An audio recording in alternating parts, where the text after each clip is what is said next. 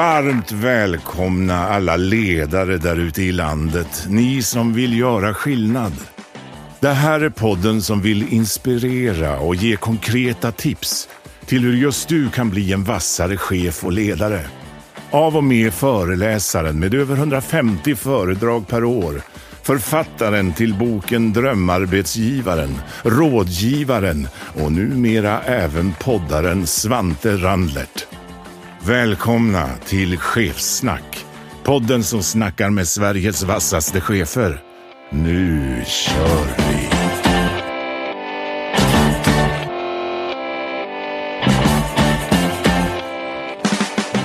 Varmt välkomna kära lyssnare till säsong 3:s andra avsnitt. Med oss idag har vi Tuva Palm. Välkommen Tuva! Tackar Svante. Du, vi kan väl lika bra vara ärliga. Om det är någon som tycker att vi skorvlar lite i rösten så ska vi väl säga att vi börjar tidigt idag. Vi sitter just nu 07.00 och spelar in det avsnittet. Ja.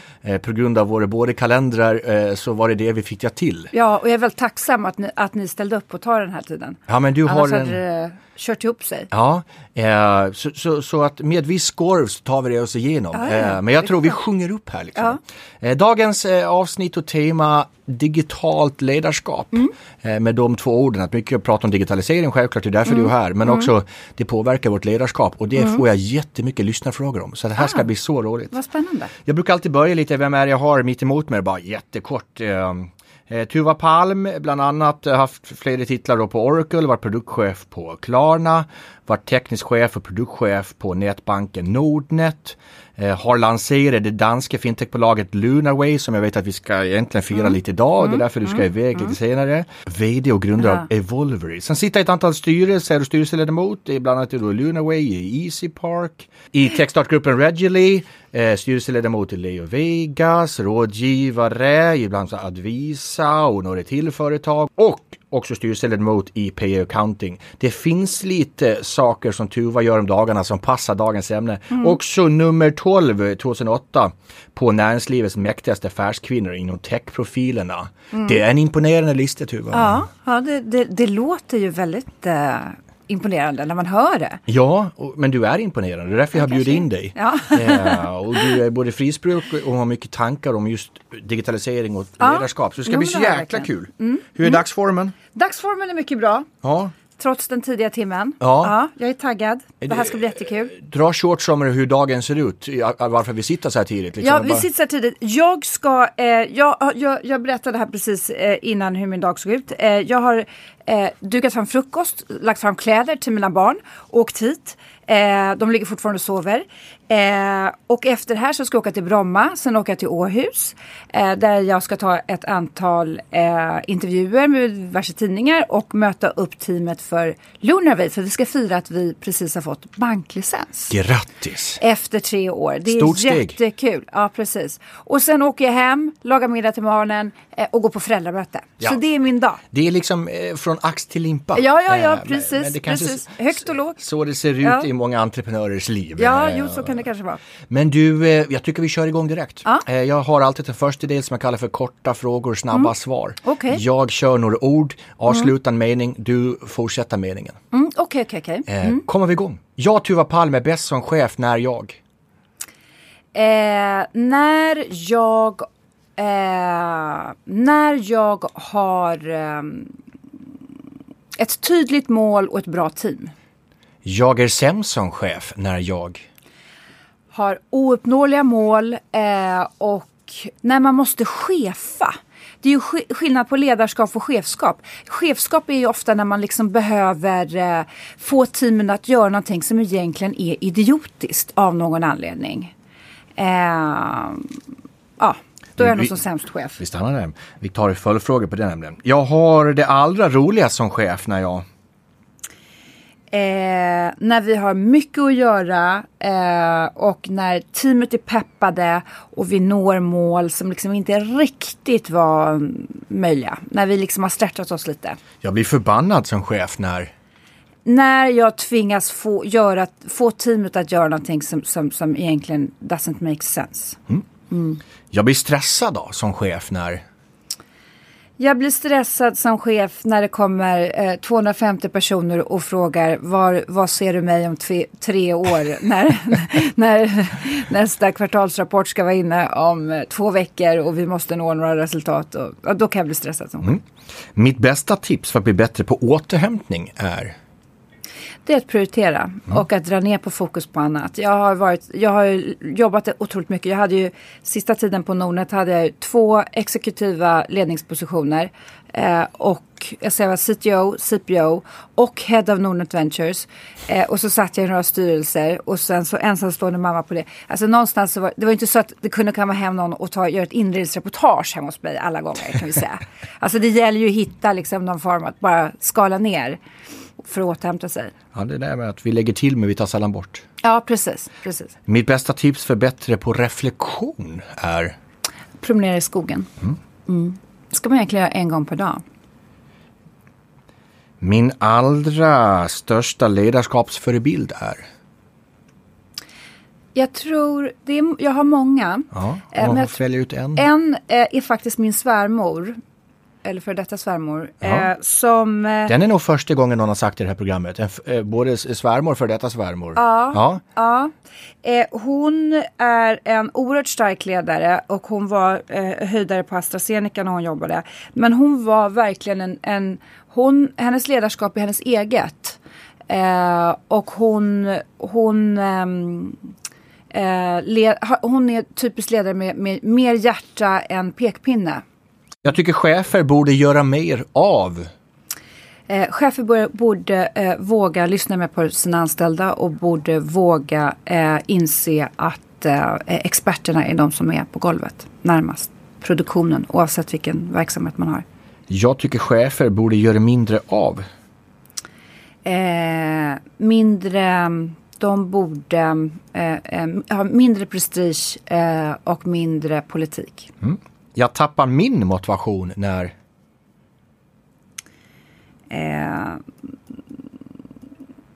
När det är för mycket politik och när det blir för mycket trams kring politiska frågor. Ja.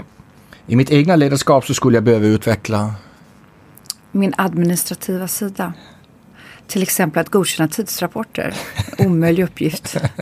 För de här mejlen, nu är det dags att göra det igen. Ja. Du, jag lär mig mest om ledarskap när jag utövar ledarskap i väldigt kniviga situationer med stora utmaningar. Det är ju lätt i medvind. Den arbetsuppgift som jag helst delegerar är? Administrationen. Det är kanske det man inser, man ska göra det man är bra på. Ja, verkligen. Ja, jag tycker att konflikter är? Ibland nödvändiga. Jag tycker det är viktigt med meningsskiljaktigheter och det är viktigt med olika perspektiv. Och därför är det oerhört viktigt att göra konflikter som inte gör ont efteråt. Att ha ett klimat där konflikten inte behöver bli ett bråk. Och där har jag vid flera tillfällen i min karriär fått lära om vissa av mina medarbetare och även peers att just det här, vi behöver olika perspektiv men vi behöver inte bråka med varandra. Så konflikten kan vara konstruktiv eller icke-konstruktiv. De misstagen jag inte längre begår som chef är? Att känna att jag har ansvar för allt. Och att inte våga delegera. Våga, men man förstår ju inte att man kan delegera riktigt i början som chef. Nej, ta på sig det mesta. Ja. Du, sista frågan då. Om jag skulle beskriva mitt ledarskap utifrån en pryl, vad blir det för någonting då? En organism. Får man säga det? Ja, det får man. Apropå evolution. Ja. Eller jag skulle säga en bläckfisk. Där varje ben har sitt eget liv. Och många ben. Ja. Intressant reflektion. Du, lite följdfrågor då. En sak som blir viktigare och viktigare är ju det här, till exempel vi pratar om skillnad kontra chef kontra ledare, men också så att experterna är de som är på golvet. Ja, man säger golvet, men ja, precis. Jag är med exakt vad du menar. Och det är ju inte alltid kanske hierarkier blir ju lätt att det skapar avstånd. Ja. Och i digitalisering där det går så fort så hierarkier blir långsamma idag. Ja. Och framförallt otroligt långa avstånd till golvet som man säger så. Då. Vad det fördjupa dina tankar där och tips till våra ledare som sitter och lyssnar. Ja.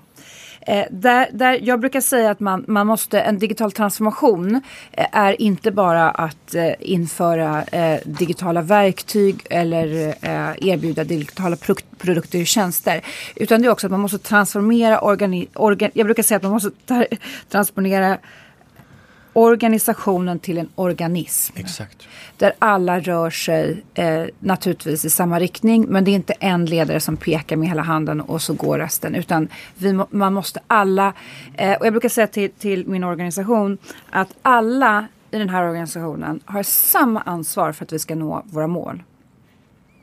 Det vill säga, om någon sitter någonstans på information som påverkar de strategiska besluten, då måste man liksom tala ur skägget och eskalera och vara med och påverka. Och också om man inser att målen icke är nåbara, utan att vi måste justera dem på något sätt.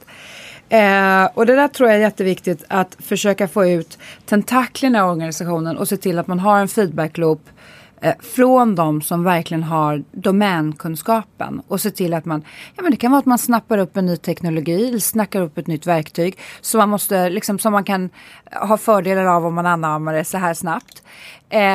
Eller så kan det ha någon del i produktionsledet som inte fungerar optimalt.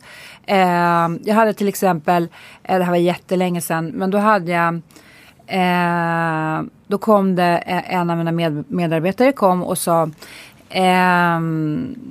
du Tuva, kan jag få 4 veckor och fixa den här delen i incheckningsprocessen som man skulle checka in kod. Då kan vi tjäna, nu kommer jag inte ihåg hur många timmar det var per person. Och så hade han gjort ett litet case. Han var ju ingenjör, väldigt duktig. Hur liksom, vi snabbt skulle tjäna in de här 4 timmarna. Och det var ju ett solklart case på att han skulle kunna få göra det där.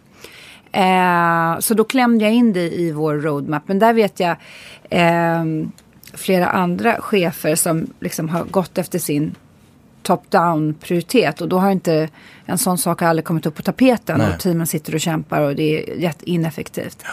Så jag tror just att få ut tentaklerna i organisationen, att kunna ta in feedbacken. Sen är det jätteviktigt att det betyder ju inte anarki. Det är 2 olika saker.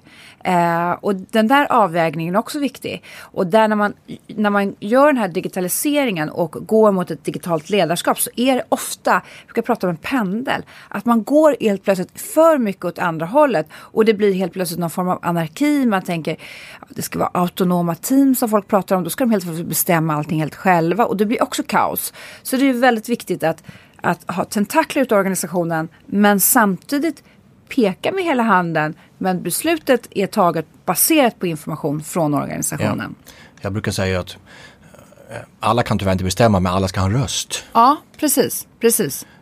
Och det är ju det handlar om. Och någonstans du sa, om jag får gå tillbaka till svärmor lite där. Ja. Och hur du förklarade det här med eget ledarskap. Jag tycker det var en bra förklaring. Men sen gjorde du en djup förklaring och sa det här med hjärta med en pekpinne. Och det som är intressant just att ha det som gäst är att jag tycker att desto mer vi pratar digitalisering, desto mindre pratar vi hjärta. Och jag vill nästan vända på det, att desto mer vi blir digitaliserade, desto mer medmänskliga relationer behöver vi ta hand om. Precis. Vad är din reflektion kring det? 150%. Och det är just, om du ska ha dina tentakler i organisationen, och om du ska, för att företaget eller din avdelning ska kunna röra sig så snabbt som möjligt, behöver du kunna få in information från dina medarbetare så snabbt som möjligt. Och då behöver du ha en mänsklig relation till dem. Och gärna till så många som möjligt. Så det är liksom en nyckel, skulle jag vilja påstå. Och din historia, du har ju väl bland annat varit ett antal år på Oracle, du har varit på Klarna och Nordnet. Någon sorts makrotrend är ju inte längre, för liksom Klarna är ett stort bolag, Oracle är stort. Jag tycker liksom för många pratar om det här med digitalisering, att man är stor eller liten. Man tycker det är fördelar att litet bolag kan göra. Men jag vill hellre prata om att det är den snabbaste och den långsamma. Så det spelar egentligen ingen roll om du är stor, för är du stor och snabb så är det starkt. Och är liten. Men vad är din reflektion där? För det många vill bli snabbare i sina organismer eller organisationer. Vad Tuva Palms bästa tips då? Hur blir vi snabbare? För vi kanske i många fall blir långsammare då. Ja, alltså en organisation som växer blir ju ofta långsam. Det beror ju ofta på att när man är en liten organisation. Jag började till exempel efter KTH på en startup som person 12. Vi satt i 2 rum. Vi hade ett öppet burspråk mellan rummen. Då var det ju liksom, man kunde ju bara skrika ut: hallå grabbar, nu jobbar jag på det här. Sen växte vi och blev 40-50, så blev vi uppköpta av en amerikansk organisation och ingick helt plötsligt i ett team på 2000 personer. Och det ställde ju andra krav på ledarskapet. Och jag tror en stor organisation behöver på intet sätt vara långsammare än en liten. Nej. Absolut inte. Men däremot så kommer ett kommunikationsoverhead. Och då gäller ju att ta bort friktionen i just de leden. Så att ett team ska kunna jobba. Jag brukar säga att ett team, folk pratar mycket om autonoma team. Det är liksom att ett team ska ha självstyre. Och för att de ska kunna ha det måste gå hela vägen ner till. Nu kommer jag ju från den digitala sidan, så då pratar jag om källkod. Men liksom att arkitekturen på det system man bygger måste vara uppdelat så att det här teamet, om de ska ha självstyre, då måste liksom arkitekturen vara att den här komponenten de jobbar på måste vara fristående. Och i programmeringsvärlden så pratar man om API:er mellan olika komponenter eller tjänster. Och det är helt enkelt ett gränssnitt mellan program 1 och program 2 kan man säga. Eller tjänst 1 och tjänst 2. Och jag brukar säga att man måste se till att ha rena API:er mellan teamen. Så att det är självklart, man vet vad kan vi göra själva, när behöver vi diskutera med det här teamet. Och då måste det finnas kanaler för det som underlättar och som är, liksom redan är strömlinjeformade, så att det inte ska bli så mycket overhead. Och speciellt med prioriteringsfrågor och sådär. Så jag tror att man behöver absolut inte bli mer långsam när man är stor. Men jag tror att med digitaliseringen och försöka få de här teamen så autonoma som möjligt, så gäller det att jobba mycket på det som folk tycker är lite tråkigt med processer och struktur och infrastruktur. Till exempel för att få alla de här teamen att jobba så snabbt som möjligt. Då kanske de teamen måste jobba på samma sätt. Och det låter ju så lite tråkigt. Men det är bara för att när person A i team A pratar med person C i team B, så måste de prata samma språk. Och de måste de måste ingå ha samma struktur. Sen kanske behöver flytta folk från ett team till ett annat. För helt plötsligt, har vi problem i ett område, så måste vi kunna skala upp det.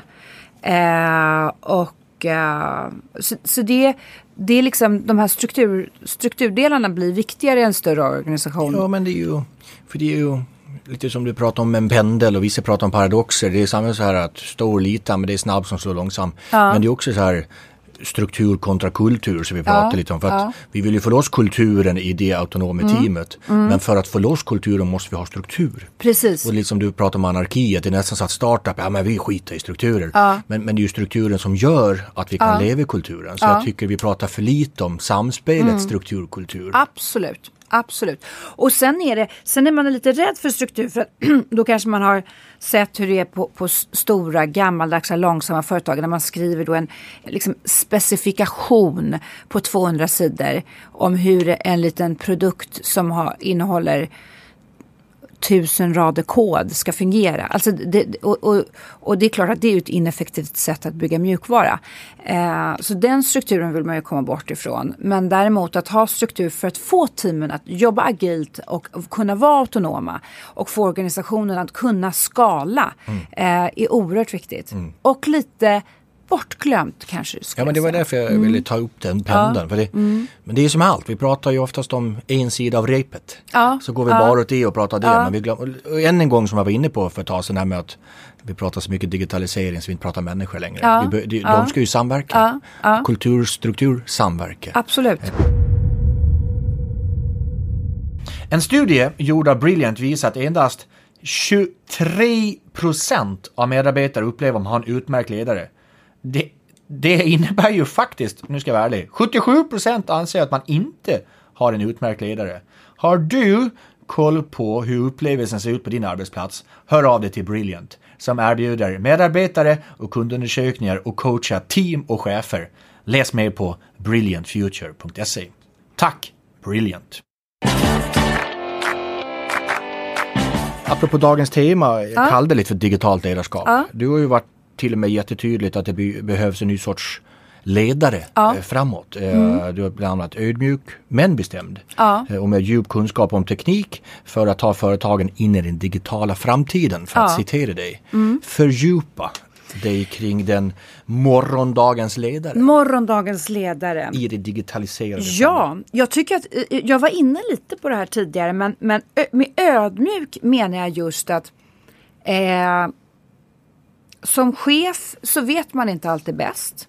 Det gäller att lyssna på sina medarbetare, lyssna på sina peers, lyssna på omvärlden och också kanske titta på bolag i andra branscher, hur de gör saker, vilka produkter, vilka tjänster de gör.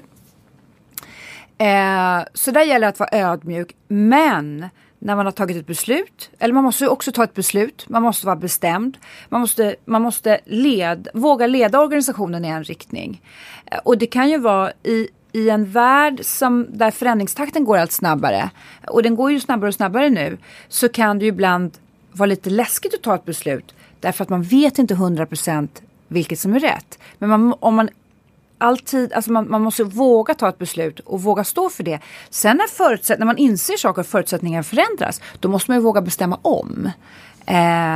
Och våga liksom justera riktningen åt det håll man går. Och det är intressant, för när man tittar på bolag som går bäst just nu. Och sen framförallt har man tittat på vd-nivå, för det är lättast att analysera. Så är det faktiskt exakt det kom ner till. De tog fler beslut än de andra.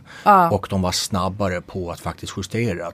Vi vet inte. Men idag, lite du sa, de här planerna vi försöker skriva på 200 sidor. Det kanske, när vi är klara med planer, vi kanske inte ens det vi ens ska göra. Nej. Och vad är din tanke kring det här med snabba beslut? För egentligen är det ju att ta fler beslut. Det är att ta fler beslut, absolut. Jag hade en väldigt bra chef på Oracle som alltid sa, när man hade då tagit ett felaktigt beslut, eller man hade tagit ett beslut, gjort någonting, och så kom man tillbaka, så sa man, nej men vänta, det här hände, det var fel. Och då sa han alltid, vad bra. Då vet vi det nu. Då vet vi att vi ska göra så här nu. Vi visste inte det tidigare, men nu vet vi det. Så nu vet vi att vi ska göra så här.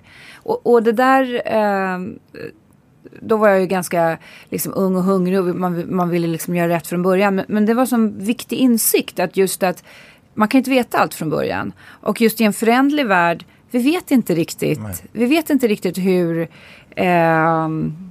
världen reagerar på nästa tekniska produkt, utan det gäller att vara öppen och då så snabbt som möjligt agera på det. Och association till ödmjuk för mig, det kommer ju ner till en gång people skills.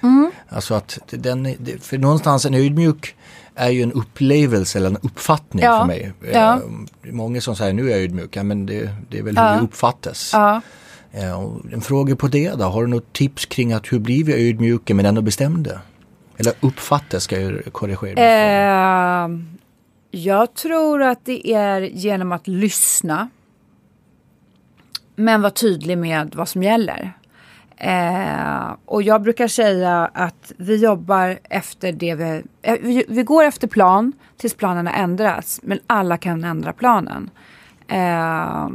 Och jag tror att där har jag varit ganska hård i att även om någon kommer och så säger så här, men du, vänta, stopp, det här har hänt, vi kommer inte hinna göra klart det här, då kanske vi inte liksom ställer oss upp i kontorslandskapet och skriver stopp, utan liksom sansar oss lite grann och tittar vad är alternativen och sen styr om.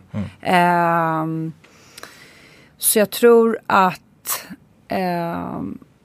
våga lyssna, men där gäller det också, hur får man folk att våga säga lite grann, att ropa kejsaren har inga kläder på sig.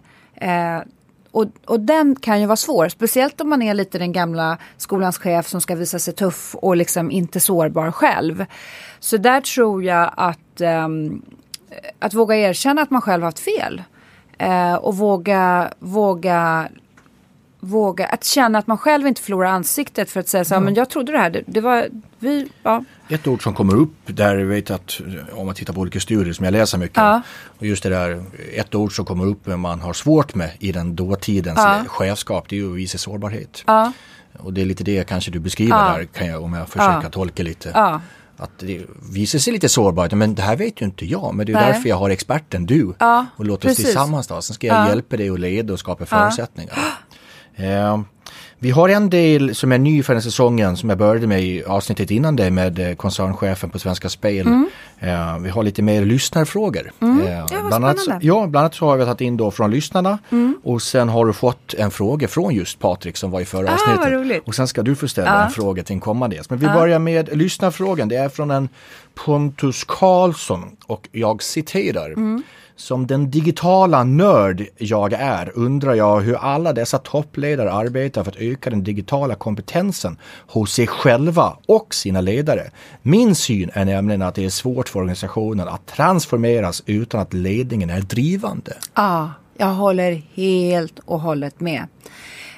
Och det här är ju också utmaningarna med en digital transformation som många kanske lite äldre bolag speciellt gör idag. Och jag brukar säga att det svåraste, den största utmaningen i den digitala transformationen, det är att det finns ledare som för att lyckas med den digitala transformationen måste byta ut sig själva. Och det är ett beslut man inte gärna tar. Sen kan man naturligtvis försöka öka sin digitala kompetens därför att som ledare i en digital organisation, jag brukar säga att när man går över från att vara medarbetare eller vad ska man säga, individual contributor heter det på Oracle, men en icke-chef till att när man går mot ledarskap då förlorar man lite av sin tekniska kompetens. Och det är ganska smärtsamt att göra det. Jag var jätteduktig programmerare. Jag skrev vetenskapliga papper. Jag var liksom en expert på mitt område. Och så gick jag mot ledarskap och kände från varje år att jag hade ju inte tid att programmera i den utsträckningen som jag hade gjort innan. Och till slut inte alls. Jag hade inte tid att hänga med i den tekniska utvecklingen på samma sätt eftersom jag då ägnade mig åt ledarskap och kanske lite mer affärsutveckling. Och där gäller ju att vara ödmjuk med att man kommer inte vara en teknisk expert som ledare. Men däremot så behöver man ju hålla sig ajour på trender. Det finns ju många sätt att göra det. Man kan läsa, man kan lyssna på poddar. Men man kan ju också lyssna på sina medarbetare. Man kan ju också få den här informationen lite down to top. Men jag tror att om man inte har ett eget intresse så kan det nog vara svårt. Så jag tror att hålla sig ajour, att läsa, att lyssna, se vad andra bolag, vilka tekniker tar andra bolag upp? Hur använder de här nya teknikerna? Jag tror vi kommer in på fördjupning på det du sa. För Svenska Spels nya koncernchef Patrik Hoffbauer som var i förra avsnitt. Ganska liknande frågor som Pontus men kanske lite mer som du kan fördjupa då. Och han ställde, jag ville verkligen veta av dig. Ja, men Tuva, hur ska ledarskapet hänga med i teknikutvecklingen? Och det är lite liknande men om vi fördjupar oss lite i ämnet då. Ja, det gäller ju att som ledare att förstå. Du behöver egentligen inte förstå tekniken till 100%. För då blir du helt plötsligt ineffektiv tror jag. Utan du behöver förstå vad är möjligheterna med den här nya tekniken. Vad kan vi göra med den här tekniken? Och sen är det viktigt. Jag brukar säga att det är liksom lite grann som en först kommer ny teknik. Och därifrån kommer nya möjligheter. Man kan skapa nya typer av produkter och tjänster med den här nya tekniken. Och de här produkterna och tjänsterna kommer ändra kundernas beteende. Och kommer skapa nya kundbehov. Och just den rörelsen är ganska viktig att förstå. Och den bilden behöver den ledaren i ett framgångsrikt bolag i en digital värld förstå. Däremot behöver inte ledaren vara expert i exakt hur fungerar neurala nätverk. Det behöver inte ledaren förstå. Men förstå vad är möjligheterna och vad kan vi bygga av, vad kan vi göra för produkter och tjänster och hur ändrar det kundens beteende och sen försöka ligga liksom steget före där. Du kommer tillbaka till ordet ödmjuk igen. Att faktiskt ibland kunna erkänna de bitarna också. Nu är det din tur. En kommande gäst i slutet på säsongen här är Per Johansson från Glada Hudik-teatern. Fantastisk människa och det de gör på Glada Hudik-teatern. Ja, vad roligt. Och just utifrån dimensionen som jag tror på att alla är olika är bra. Vi försöker ibland stöpa våra organismer med lite för lika. Vad skulle du vilja ställa för fråga till Per då? Ja, jag tror att Per kan lära oss alla hur är man en bra ledare för medarbetare med olika behov. Och som har olika behov och olika sätt att kommunicera och kanske, jag tänker i mitt eget fall då, kom från olika kulturer. Alltså jag tror att han kan nog lära oss väldigt mycket hur vi anpassar vårt ledarskap för medarbetaren. Den frågan ska ställas. Så jag Perfekt. Just därför han faktiskt är med. Ja, underbart. För jag försöker få med olika aspekter. Ja, jätteintressant. Du har ju sett en hel del från din tid, alltså från KTH och som vi sa Oracle, vi har sett Klarna, Nordnet. Vad skulle du säga, det här svenska tech-undret som står i tidningarna, att vi är ju duktiga på det här. Vad ligger i, om vi försöker hålla oss till dagens ämne med digitalisering och ledarskap, vad tror du ligger i det? Att vi lyckas med det här då? Vad kan vi dra för lärdomar? Vad har du fått sett på makro- eller mikronivå? Ja, här ska jag försöka hålla mig kortfattat. För det var det här jag tänkte starta en podd om en gång i tiden som lyckligtvis inte blev av. Vi hade 20 avsnitt inplanerade. Så att jag ska reducera dem, eller komprimera dem. Med tanke på att du ska ta ett plan till Bromma också. Ja, precis. Annars sitter vi här hela eftermiddagen. Det är flera faktorer. Och grejen är så att det är många som diskuterar. Det finns många artiklar, även i internationell press, som undrar hur kommer det här sig? För vi har näst Silicon Valley så har vi flest unicorns per capita i Sverige, till och med i Stockholm. Och till Silicon Valley, där vallfärdar folk för att jobba med teknik. Det kommer folk från hela världen. Det kommer kanske folk från hela världen hit också, men inte alls i samma utsträckning. Så det är mycket mer, vad ska vi säga, lokala stjärnor här än vad det är i Silicon Valley. Och tittar man på sådana innovationsindex hamnar vi alltid, om inte högst, så ganska högt på dem. Och hur tusan kommer det här sig? Vi är ju liksom in the middle of nowhere. Och det finns många studier då som försöker naila varför. Och ingen har riktigt nailat varför. Nej. Det finns många som pratar om liksom just vårt sociala nät, eller sociala welfare. Att vi har råd att bli entreprenörer för att vi behöver inte liksom se till att lägga undan pengar för sjukvård och sådär. Vad är din content av det? Min content är... Dels har vi oerhört bra tekniska universitet. KTH, Chalmers, Linköping, fantastiska. De mäter sig på internationell standard extremt högt. Och då kan man ju dra bakåt i tiden, varför har vi det? Jo, men vi bor i ett kallt land och så vidare. Så de är även duktiga i Finland exempelvis. Inte lika duktiga i Norge, men de har kanske haft oljan så de behövde inte bekymra sig. Men de är duktiga i Norge också, men kanske inte på samma nivå. Men så det tror jag, vi har en stark ingenjörsgrund i Sverige. Vi har haft den svenska modellen med ett starkt fackförbund som inte är... Det finns starka fackförbund i hela världen, men i Sverige så ser de mer till...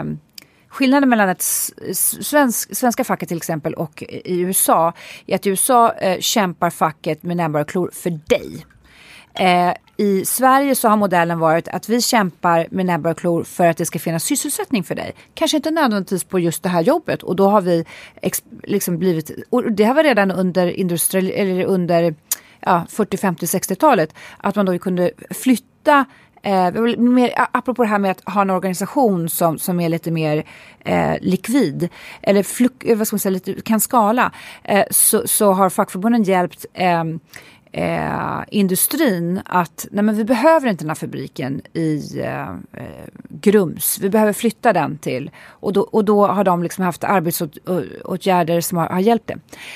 Men sen skulle jag säga att det ligger också en stor del i det som vi kanske kallar för jante, eller den svenska mentaliteten. Vi har i Sverige, vi har inte riktigt, vi har en kultur i Sverige där ingen är för fin. Vi har inte riktigt det här hierarkiska som till exempel i England. Man ser upp till hertigar och det ena med det andra. I Sverige har vi mer en du ska inte tro att du är något. Och det är negativt naturligtvis. Men det positiva är ju att... Det finns ju två sidor på varje mynt. Precis, att du vågar säga till chefen när någonting är fel. Och jag har ju varit chef för oerhört många kulturer. Och jag tror jag har varit chef för...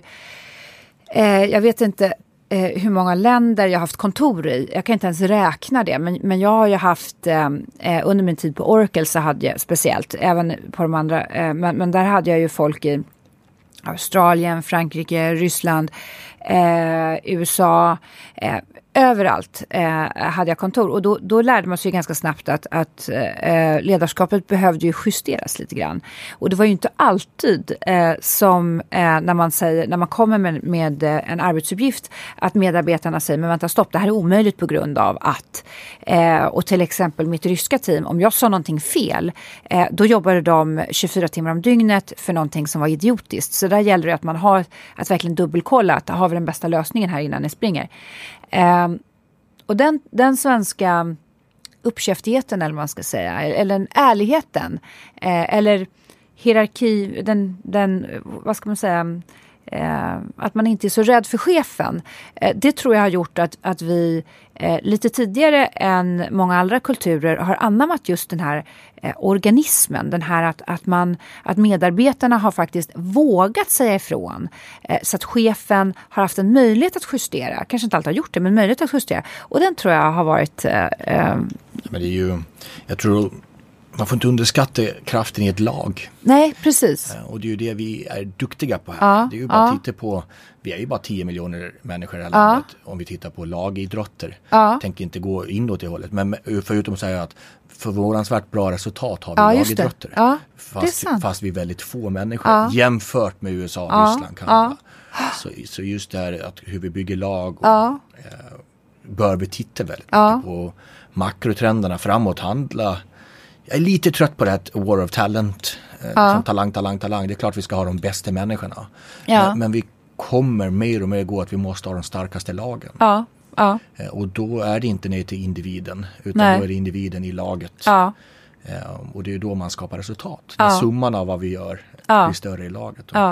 Vad det tycker också ibland att vi, lite det du var inne på, har lite stuket självförtroende i Sverige och Norden. Med det vi pratar om, Jante, och allt det här. Men om vi ska titta på, vad säger du då som jobbar med andra ute i världen? Vad säger de om svensk ledarskap då, som vi kanske till och med borde bevara eller förstärka? Jag tror att jag uppfattar, jag har ju då blivit uppköpt av amerikanska organisationer 2 gånger. Och när vi blev uppköpna av Oracle, då ett svenskt litet bolag, så blev i princip alla ledare blev jättehöga ledare i den här amerikanska organisationen. Och det var ju liksom helt oförutsägbart. Vi var ett litet svenskt team. Vi satt på andra sidan jordklotet. Och vi blev då höga ledare i en amerikansk organisation som var jättepolitisk. Och baserat kring Silicon Valley. Och i det fallet så var det helt enkelt att våra resultat var ju bättre. Och vi vågade säga ifrån. De här cheferna var ju precis lika glada över att få höra att vänta, vi kan inte nå det här målet på grund av de här. Vi behöver justera det här. Precis lika glada som vi svenskar var. Men andra kulturer var inte alltid lika snabba med att våga avslöja vad som var fel. Vi är det vi är 2019. Du har en häftig bakgrund och har gjort mycket. Om vi tar ihop allt det då, fast vi tror att vi vrider fram bandet till 10 år då. Vad är vi då i den här transformeringen, både i ledarskap och kanske hur vi ska organisera oss? Vi börjar med organisation då. Vart är vi framåt? 10 år framåt tror du. Och så fort som det har gått de sista 10 åren är intressant då. Men vad det... Du om någon kan försöka ha en spåkula här tycker jag. Ja, vad vi är i organisationen så tror jag att de flesta företag då som är, speciellt de som har blivit stora, är organiserade mer som det jag brukar säga då som organismer. Och beter sig mer som en flock fåglar där beslutet tas av någon, men man vet inte riktigt vem. Sen kan det finnas en ledarfågel som åker först. Men...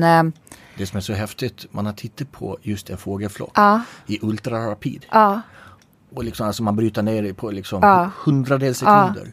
Och hur de bara 90 grader till höger utan liksom någon given signal utifrån vad vi kan se då. Men hur fort en grupp kan förflytta sig. Och jämföra med den här långsamma hierarkiska organisationen som det är ganska häftigt. Mycket häftigt, Och ska du fördjupa dig lite på organism? För det är kanske någon som sitter och funderar, vad menar Tuva med organism nu? Ja, men jag menar just det med organism. Och organism, det är ju egentligen fel för organismen kanske har en hjärna och då tas ju besluten lite grann på ett ställe också. Så att det kanske är ett dåligt namn. Men jag tänker mig lite den här fågelflocken lite mer att de olika delarna de olika delar i den här organismen är självgående, ingår liksom i ett större sammanhang.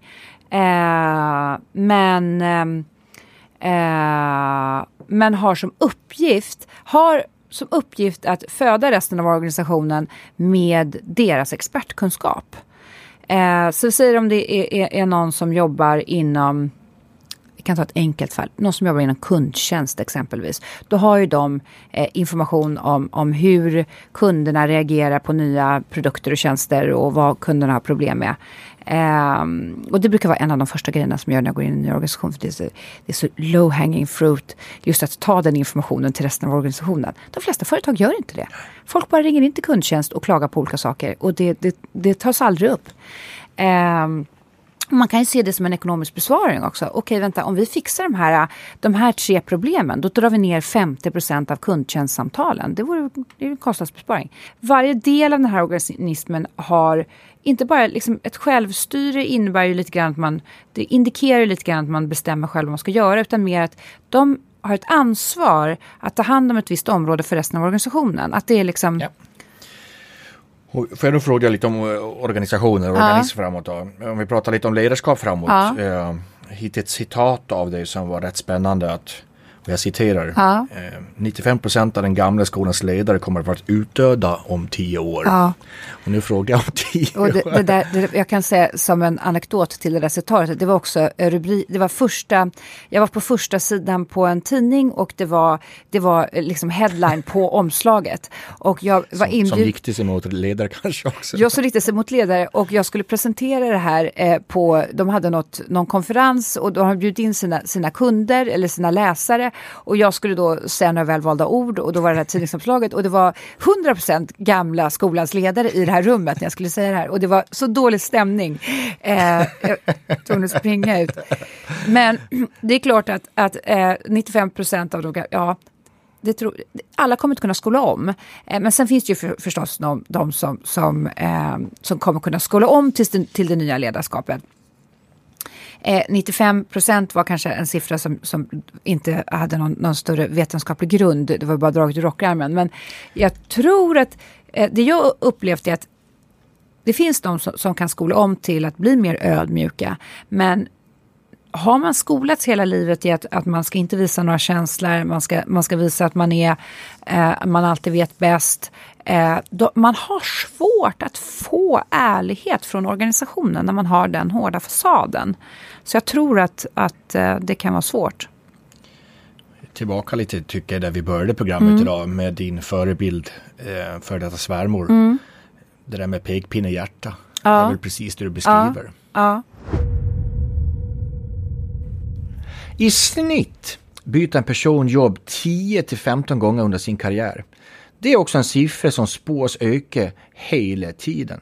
I den här snabba förändringstakten är det viktigare än någonsin att hålla örat mot marken och ständigt utmana och uppdatera dina kunskaper för att vara fortsatt konkurrenskraftig imorgon.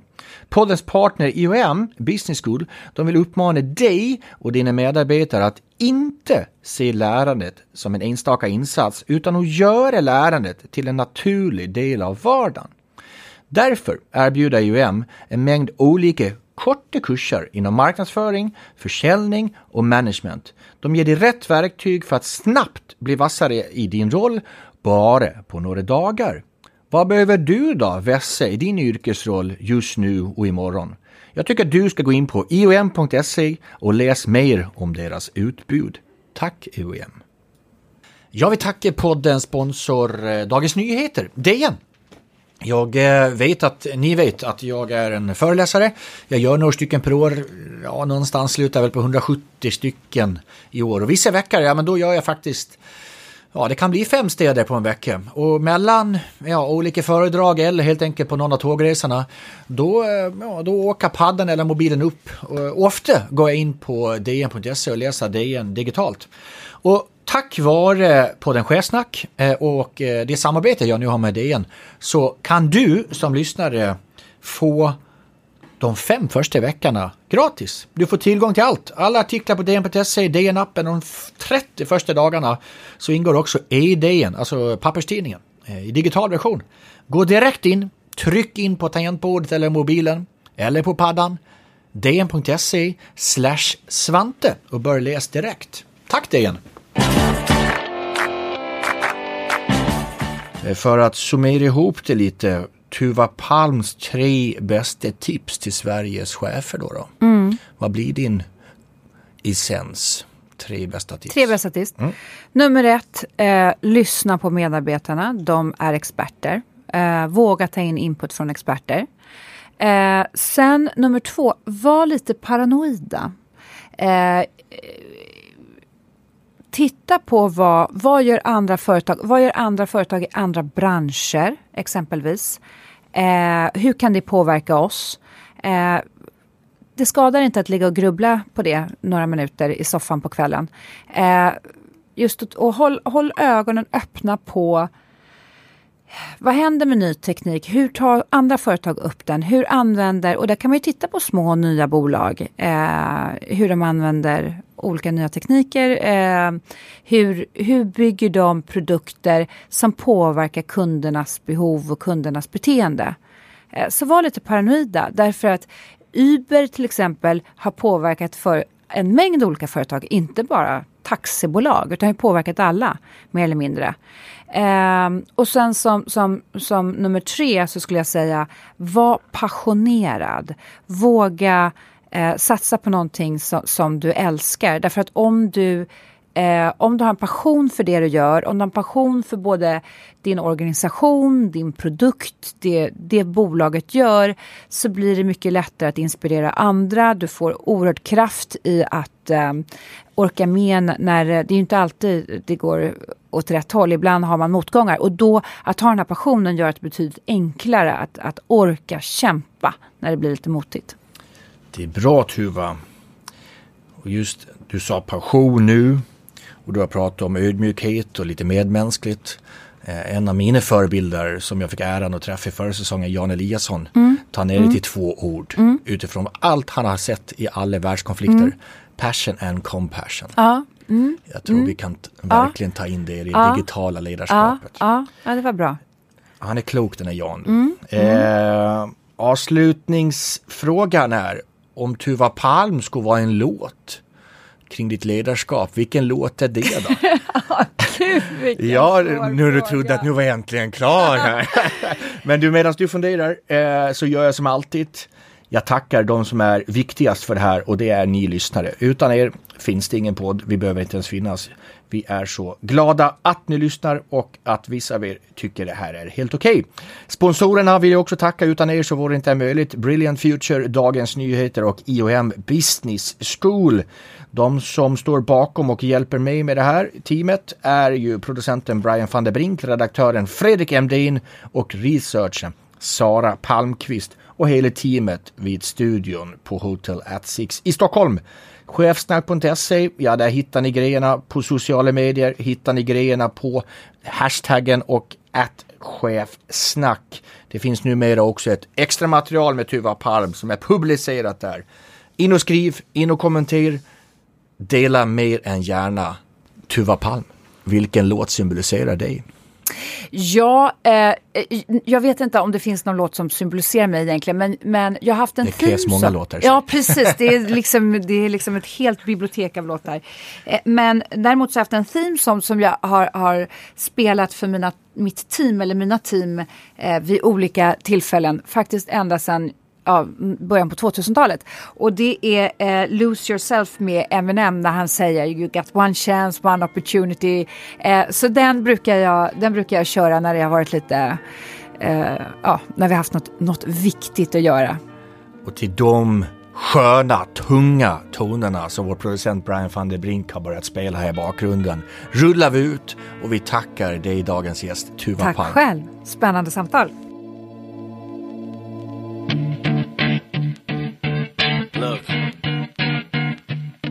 if you had one shot, one opportunity to seize everything you ever wanted, one moment, would you capture it? Just let it slip. Yo. His palms are sweaty, knees weak, arms are heavy. There's vomit on his sweater already. Mom's spaghetti, he's nervous, but on the surface he looks calm and ready to drop bombs. But he keeps on forgetting what he wrote down. The whole crowd goes so loud, he opens his mouth, but the words won't come out. He's choking how? Everybody's choking now. The clock's run out, time's up, over, plow. Snap back to reality, oh, there goes gravity. Oh, there goes rabbit, he choke. He's so mad, but he won't give up. Daddies, he know he won't have it. He knows his whole back to these ropes. It don't matter, he's dope. He knows that, but he's broke. He's so stagnant, he knows when he goes back to this mobile home. That's when it's back to the lab again, yo. This old rhapsody better go capture this moment and hope it don't. You better lose yourself in the music the moment you own it. You better never let it go. You only get one shot. Do not miss your chance to blow. This opportunity comes once in a lifetime. You better lose yourself in the music the moment you own it. You better never let it go. You only get one shot. Do not miss your chance to blow. This